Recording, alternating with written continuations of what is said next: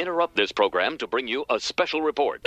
I can't believe it's news. Really? Here's Brad and John. So this story's making the rounds about a small election in Rainier, Washington. A city council election that went down last month with two guys running for the same seat, Damian Green and Ryan Roth.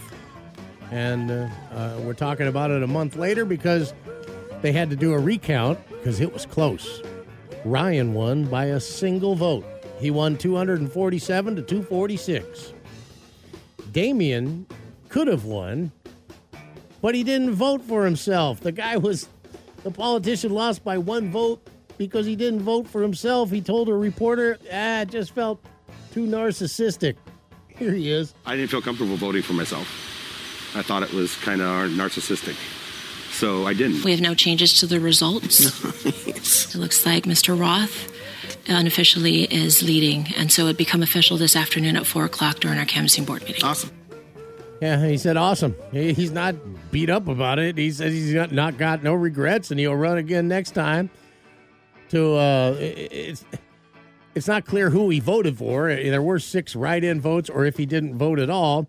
His opponent that won by one vote, Ryan, says Roth, he says he thought about not voting for himself too, but his wife convinced him he should.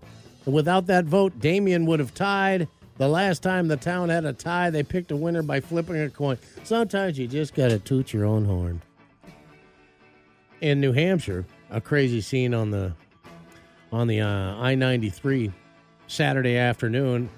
New Hampshire State Police said 3 people inside a vehicle were able to escape, and one was taken to a hospital with significant but non-life-threatening injuries. As a crazy scene went down about 3 o'clock, police got a report of a vehicle operating erratically, and the vehicle hit the center median before ricocheting across all lanes and hitting another vehicle, and then careened into the woods, where it hit several trees and caught fire. The occupant of the other vehicle was fine, but the I-93 was closed down as the fire began to grow.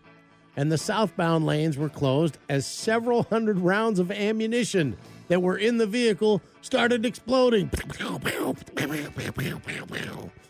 When firefighters arrived, they were able to contain the fire, and that's when they reopened the road and everything. And so these guys are all in a bunch of trouble, but several hundred rounds of ammunition exploding on the side of the freeway in a fire. And then here's a bizarre story from the road about an Orlando man. He was arrested after he drove a van full of prison inmates off course and refused to stop as he made his way up into North Carolina. Tuesday, about 9 a.m., deputies received calls to be on the lookout for an inmate transport van heading into Statesville, North Carolina on I-40. The caller says the inmate transport company the caller was the owner of the inmate transport company and reported one of the drivers has gone rogue. Driver Joshua James Pinkay is not coming back. He's got 4 inmates in the cargo area of this van, and this dude's taken off. There's another employee inside the transport van who is texting the boss saying, I don't know what Joshua was doing, man, but he's tripping.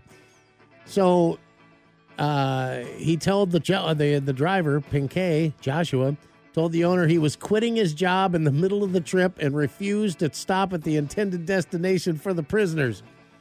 He was supposed to stop at a location and let the prisoners off, but he refused. He ended up getting arrested. 5 counts of felony second-degree kidnapping and felony larceny by an employee with a van full of prison inmates.